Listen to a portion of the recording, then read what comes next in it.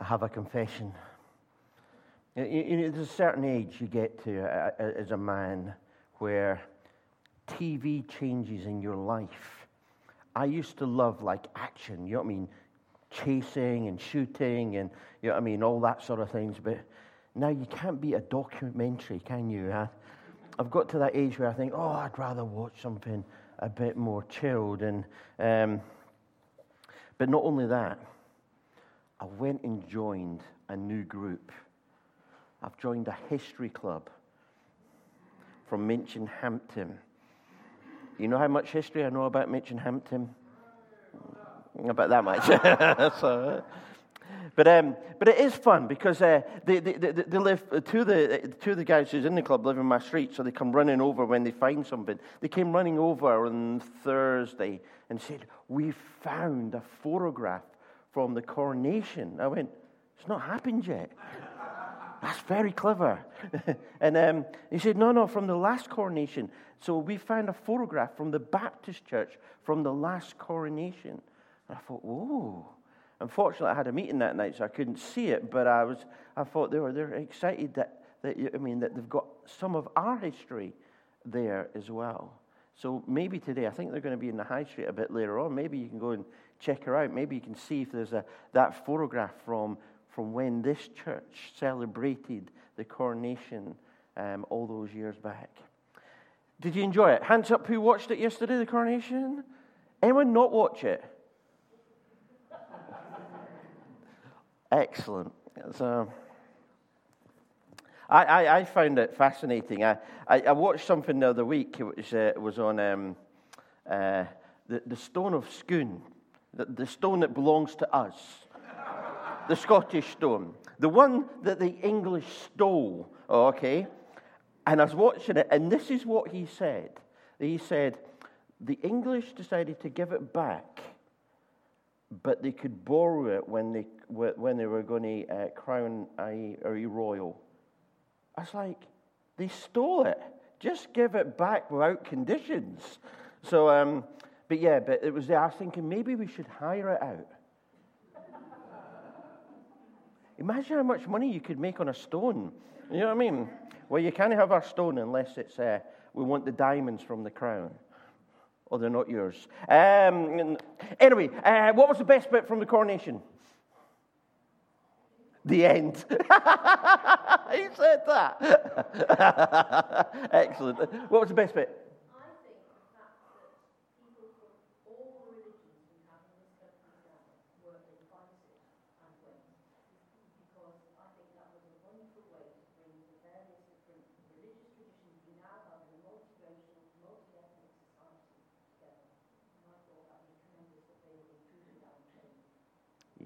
Yeah, that was pretty cool.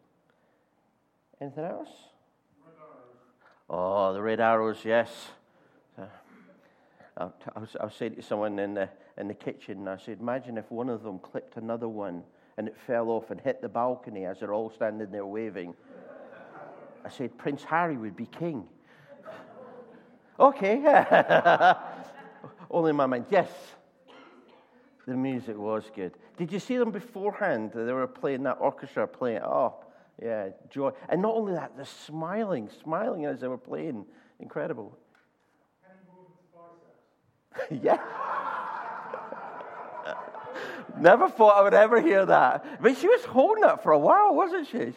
She's hours, yeah. Rowena.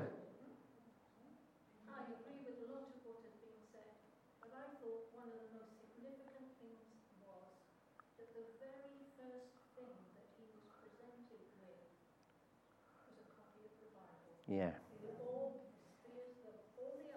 Mm. Yeah. Yeah. And I thought the way the Church of Scotland minister, the words he used were fantastic. Yeah, thank you. I just felt sorry for Charles, because he looked exhausted. Yeah. It must be so much stress. The eyes of the world watching you, and I felt like Camilla was trying to balance that crown everywhere. It was like, oh, please don't drop off. Yeah. And imagine if it did drop off. It's just so pressurized. Yeah. So, someone else? Yes. I thought Justin Welby really used the opportunity to portray the gospel. He did a great job.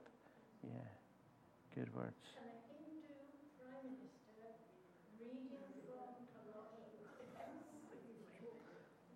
I say to Rachel, we were talking how well he read as well. He obviously memorized that in some ways because he had a lot of eye contact as well as looking down to his page. I thought it was obviously sinking in, hopefully.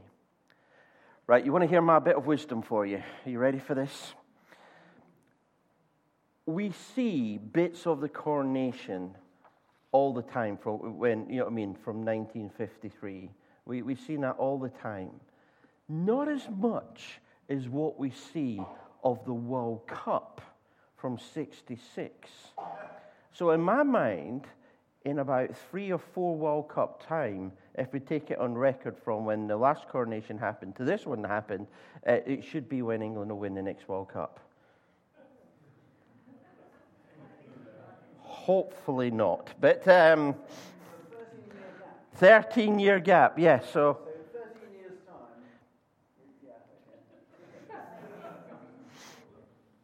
time. Scotland to win the World Cup. The last time we won the World Cup was, it'll be the same time as the next time.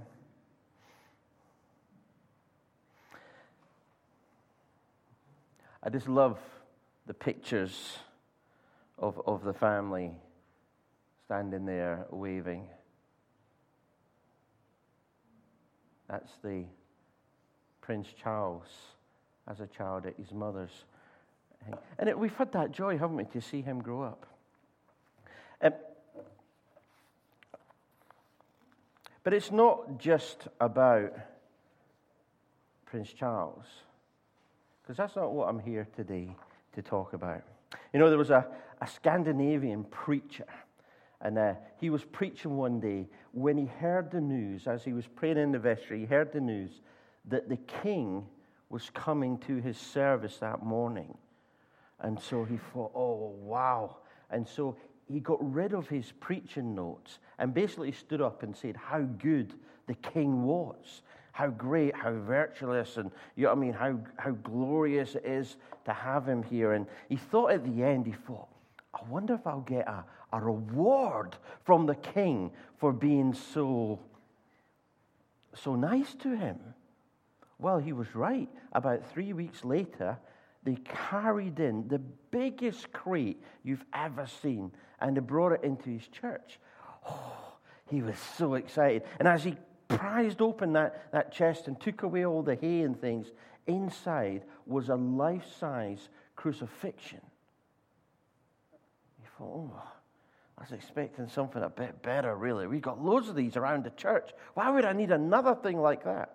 But then when there was a letter at the bottom of the crate, and it had the royal seals. You thought, oh, maybe he's put something in the letter. So he opens up the letter, and the letter really was instructions of where to place the crucifixion. He says he wants it on the west wall. And he says, I want it on the west wall, he says, so every time you preach, you know what king you need to preach about.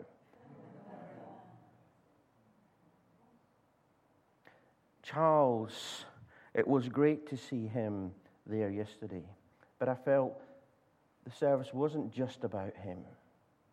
It was about the God he serves. Lots of symbolism in there. And we need to remind ourselves that we have a God who is King of Kings and Lord of Lords.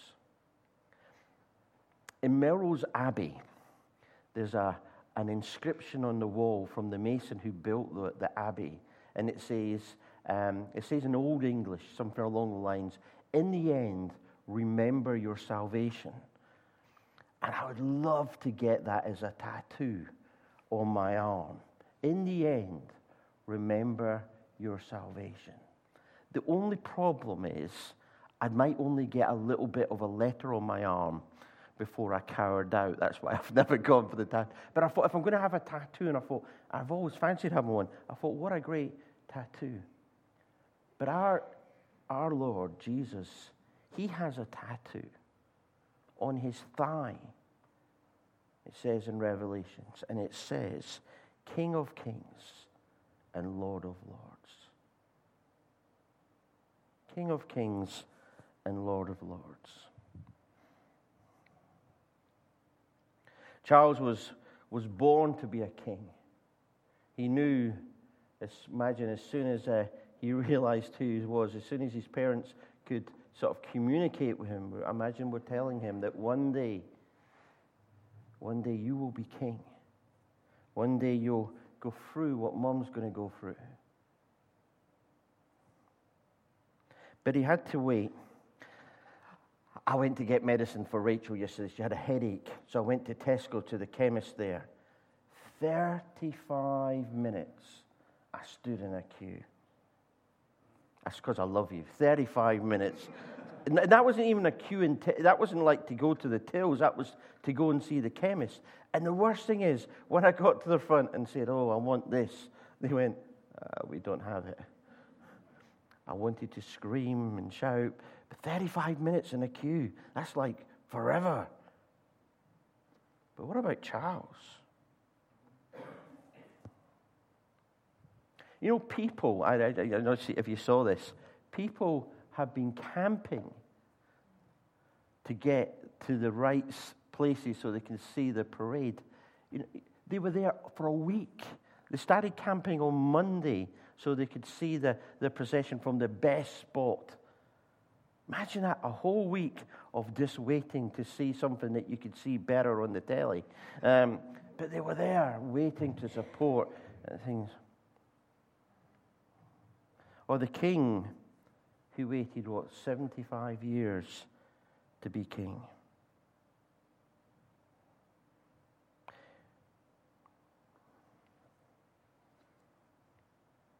I want us to read. This is from John's Gospel. And I just want to read together. It says this: the Jewish leaders took Jesus to Caiaphas, to the palace of the Roman governor. But now it was early in the morning, and to avoid ceremonial uncleanness, they did not enter the palace because they wanted to be able to eat the Passover. So Pilate came out to them and asked, "What charges are you bringing against this man?" "If he were not a criminal," they replied, would we not have handed him over to you?" Pilate said, "Take him yourself and judge him by your own law." "But we have no right to execute anyone," they objected. This took place to fulfill what Jesus had said about the kind of death that he was going to die. Pilate then went back inside the palace, summoned Jesus, and asked him, "Are you the king of the Jews?" "Is that your own idea?" Jesus asked. "Or did others talk to you about me?" "Am I a Jew?" Pilate replied. "Your own people and chief priests handed you over to me. What is it that you have done?" Jesus said, "My kingdom is not of this world. If it were, my servants would fight to prevent my arrest by the Jewish leaders. But now my kingdom is from another place." "You are a king then," said Pilate. Jesus answered, "You say that I am a king. In fact, the reason I was born and came to the world is to testify to the truth. Everyone on the side of the truth listens to me." "What is the truth?" retorted Pilate.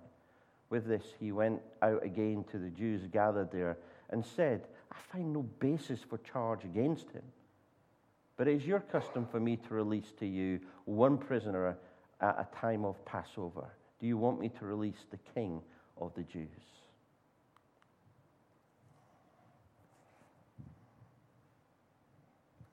Jesus had been waiting and waiting. It said, for the right time to come.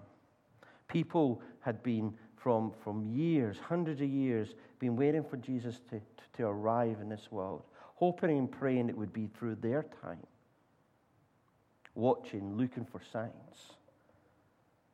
And the first sign that was shown, they missed. It wasn't people from the Jewish community who got it, but people from the East who came visiting, came and discovered, who is this who has been born King of the Jews? They found him as a boy in a little town in Bethlehem, and they brought their gifts and they worshipped him.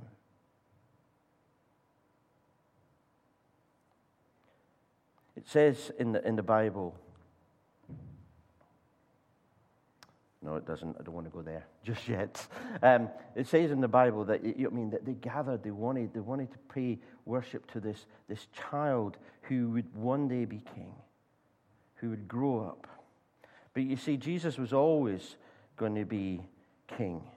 He was born as a king. The wise men said, "Where is the one who's been born king of the Jews?" Gabriel said to Mary, "The Lord God will give you the throne of your father David, and he will reign over the house of Jacob forever. His kingdom will never end." He was celebrated as king. Remember when he came into Jerusalem, all the people screamed and shouted, said, "Hosanna, blessed is the king who comes in the name of the Lord." He was accused as a king. Jesus' enemies, Pilate said, claims to be Christ the king. Pilate to Jesus, "Are you the king of the Jews?" Jesus to Pilate, "My kingdom is not of this world." Jesus to Pilate, "You are right saying I am king. In fact, that is the reason why I was born." He was mocked as a king. They put a sign above his head saying, "This is the King of the Jews." He was crucified as king. He was raised as king. And God raised him from the dead and seated him at the right-hand side in the heavenly realms. And it says one day he will return as king with his tattoo on his right leg saying King of Kings and Lord of Lords. He is the one king, true king, only king.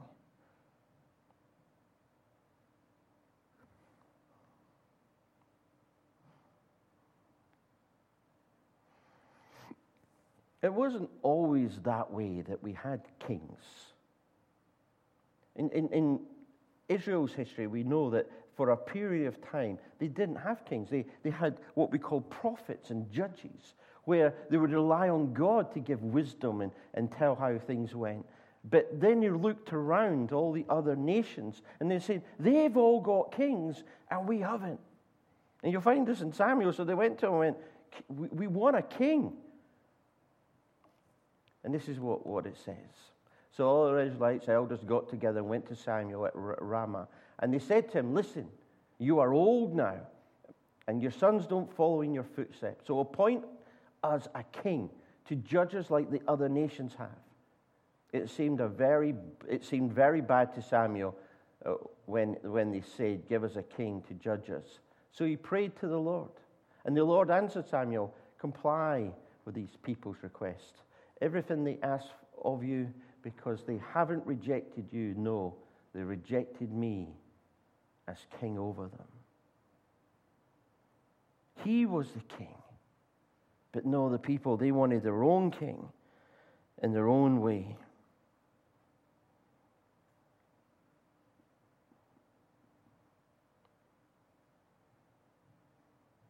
There's a story from the welcoming team.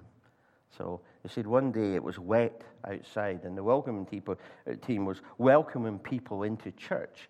And it was, as you say, that step outside gets slippy.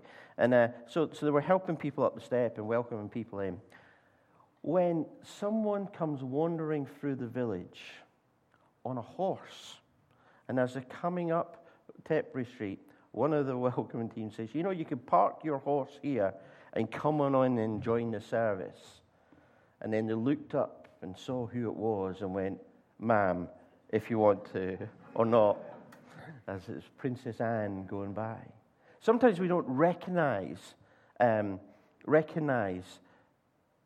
people. The Queen, who's probably the most famous of all the royals, often would not be recognized. There's a story, I don't know if you've picked this story up, of her and her protection officer. They were in Balmoral. It said her, and I think he was called Richard Griffin. And the two had gone for a walk just out in the countryside when they spotted some tourists walking towards them. Now, the Queen's got a headscarf on, and she's with this strapping sort of bodyguard. And they come over, and they get chatting. And they said, oh, and she said, where are you from? They said, oh, we're from America. We're here on holiday. Oh, she said, that's lovely. Which part of America? And she's chatting away to them. And they said, what about you? Where are you from? She goes, oh, I'm from London. And they said, oh, do you come up here often? She goes, I've got a holiday home just over the hill, meaning Balmoral. And she went, oh, and how long have you been coming here? And she said, oh, 80 years I've been coming up here. And then they asked the question, if you've been coming here for 80 years, you must have bumped into the Queen. And as quick as a flash, she said, oh, me, no. But Dickie here, yes, he bumps into her all the time. And he said, what's she like? And he said, oh, she can be funny. And then she got some, the tourist put out a camera and said to Dickie, Richard said, could we take a picture with you? So they got the Queen to take a picture of them with their arms around Dickie, you know what I mean, the guy who's met the Queen, and taking a picture. And she went, oh, can I have one too? So then he took a picture with and the Queen, as they all wandered off, the Queen turned to her bodyguard and says, I'd love to be a fly in the wall when they show this to their friends and they all go, that's the Queen. Sometimes it's not recognized. Sometimes we don't recognize who we are. You know what I mean? Because we don't feel royal, do we? Anyone here born of royal blood? Everyone, I like the tone. Well, that's true, isn't it? There was a story of Queen Victoria's children. One day were working in a study, doing their schoolwork, when it starts to snow. And you imagine, you know what it's like if you're at school and it starts to snow. Every face is at the window going, yes! And it says snow piled down.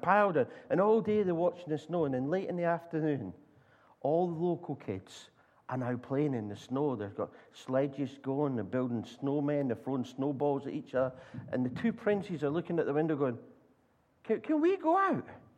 And he's like, no, you can't go out with those. You can stay and we'll let you out a bit later on. But they were so frustrated that they said the first chance they got, they sneaked off. They got out the palace, they climbed the fence, and they were having a great time with the local kids. Now, everything's going well until someone got a snowball, made it really hard and compact, and threw the snowball, it missed its target and went through one of the palace's windows. Every local kid knows what to do when you smash a window.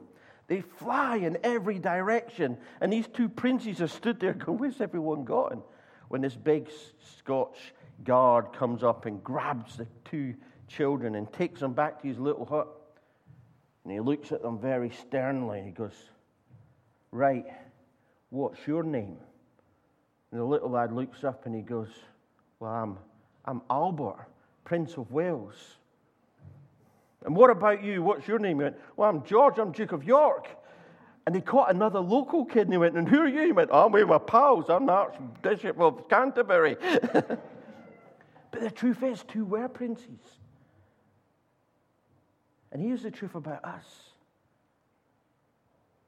For all those who received him, those who believed in his name, he gave the right to become children of God. And that's you, and that's me. We are children of God. We're heirs, co-heirs of Christ. We are royal.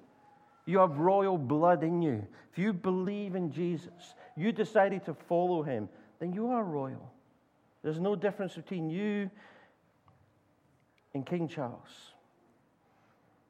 You probably won't get as paid as much. But in God's eyes, it does matter. You belong to him. Last thing I want to say is about that part of the service yesterday where we were invited to swear allegiance to the King. You remember that bit?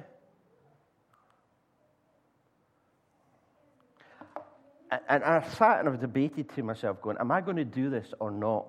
I mean, I'm Scottish, so that's very hard. That was a quick answer immediately, and then I had to think about it and think about, would I swear allegiance? What would that mean for me to swear allegiance?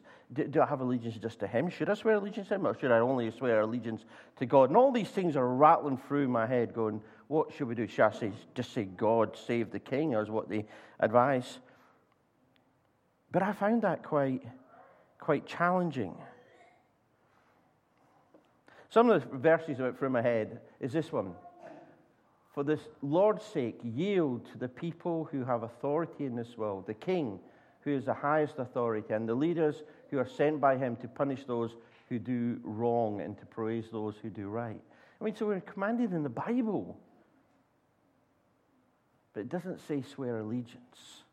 It says, you know what I mean, yield. What does it mean? And what does that mean for my relationship to Christ? Because we all know that at the name of Jesus, every knee should bow in heaven and on earth and under the earth, that every tongue would acknowledge that Jesus Christ is Lord to the glory of God the Father. You see, I'm loyal to him, and I'll be respectful to the king. But Jesus had no servants, but yet they called him master. He had no degree, yet they called him teacher. He had no medicine, yet he was known as the healer. He had no army, but yet kings feared him. He won no military battles, yet he conquered this world. He committed no crime, yet they crucified him. And he was buried in a tomb, yet he still lives today. My loyalty is to my king, and my king is Jesus Christ. And if you're asking me to swear allegiance, I will swear allegiance to him. And if that means that I have to bow the knee, then yes, I will bow the knee. If that means I have to put his kingdom before my own life, then I will. If that means it's his will and not my will, then that's what this world's about. My allegiance is to him. There's a video I want to show you before we end.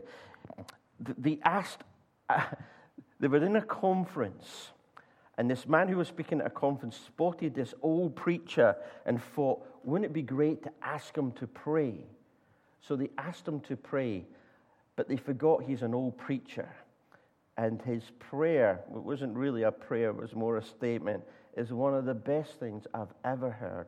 And I thought I'd let you hear it this morning. It's put over music, so you might need to listen a little bit careful, but this is who our King is. The Bible says, my king is the king of the Jews. He's the king of Israel. He's the king of righteousness. He's the king of the ages. He's the king of heaven. He's the king of glory. He's the king of kings. And he's the Lord of lords. That's my king. I wonder, do you know him? My king is a sovereign king. No means of measure can define his limitless love. He's enduringly strong. He's entirely sincere. He's eternally steadfast. He's immortally graceful. He's imperially powerful. He's impartially merciful. Do you know him? He's the greatest phenomenon that has ever crossed the horizon of this world. He's God's Son. He's a sinner's Savior. He's the centerpiece of civilization. He's unparalleled. He's unprecedented. He is the loftiest idea in literature. He's the highest personality in philosophy. He's the fundamental doctrine of true theology. He's the only one qualified to be an all-sufficient Savior. I wonder if you know him today. He supplies strength for the weak. He's available for the tempted and the tried. He sympathizes and he saves. He strengthens and sustains. He guards and he guides. He heals the sick. He cleanses the lepers. He forgives sinners. He discharges debtors. He delivers the captive. He defends the feeble. He blesses the young. He serves the unfortunate. He regards the aged. He rewards the diligent, and he beautifies the meek. I wonder if you know him. He's the key to knowledge. He's the wellspring of wisdom. He's the doorway of deliverance. He's the pathway of peace. He's the roadway of righteousness. He's the highway of holiness. He's the gateway of glory. Do you know him? Well, his life is matchless. His goodness is limitless. His mercy is everlasting. His love never changes. His word is enough. His grace is sufficient. His reign is righteous. And his yoke is easy. And his burden is light. I wish I could describe him to you. Yes, he's indescribable. He's incomprehensible. He's invincible. He's irresistible. You can't get him out of your mind. You can't get him off of your hand. You can't outlive him, and you can't live without him. Well, the Pharisees couldn't stand him, but they found out they couldn't stop him. Pilate couldn't find any fault in him. Herod couldn't kill him. Death couldn't handle him. And the grave couldn't hold him. Yeah! That's my king. That's my king. Amen. Okay. I'm expecting wonders, so let us pray together. We thank you, Jesus, that you are our King. And we come before you now to acknowledge that. And we belong to you. You are our leader, our supreme leader. And we'll follow you. We'll put you first in our lives. And on this day, we pray for King Charles. Father, we pray that he will lead this country well. I pray that you make him a man who's after your own heart. May he bring good changes to our country. So bless him, we pray. In your name, amen.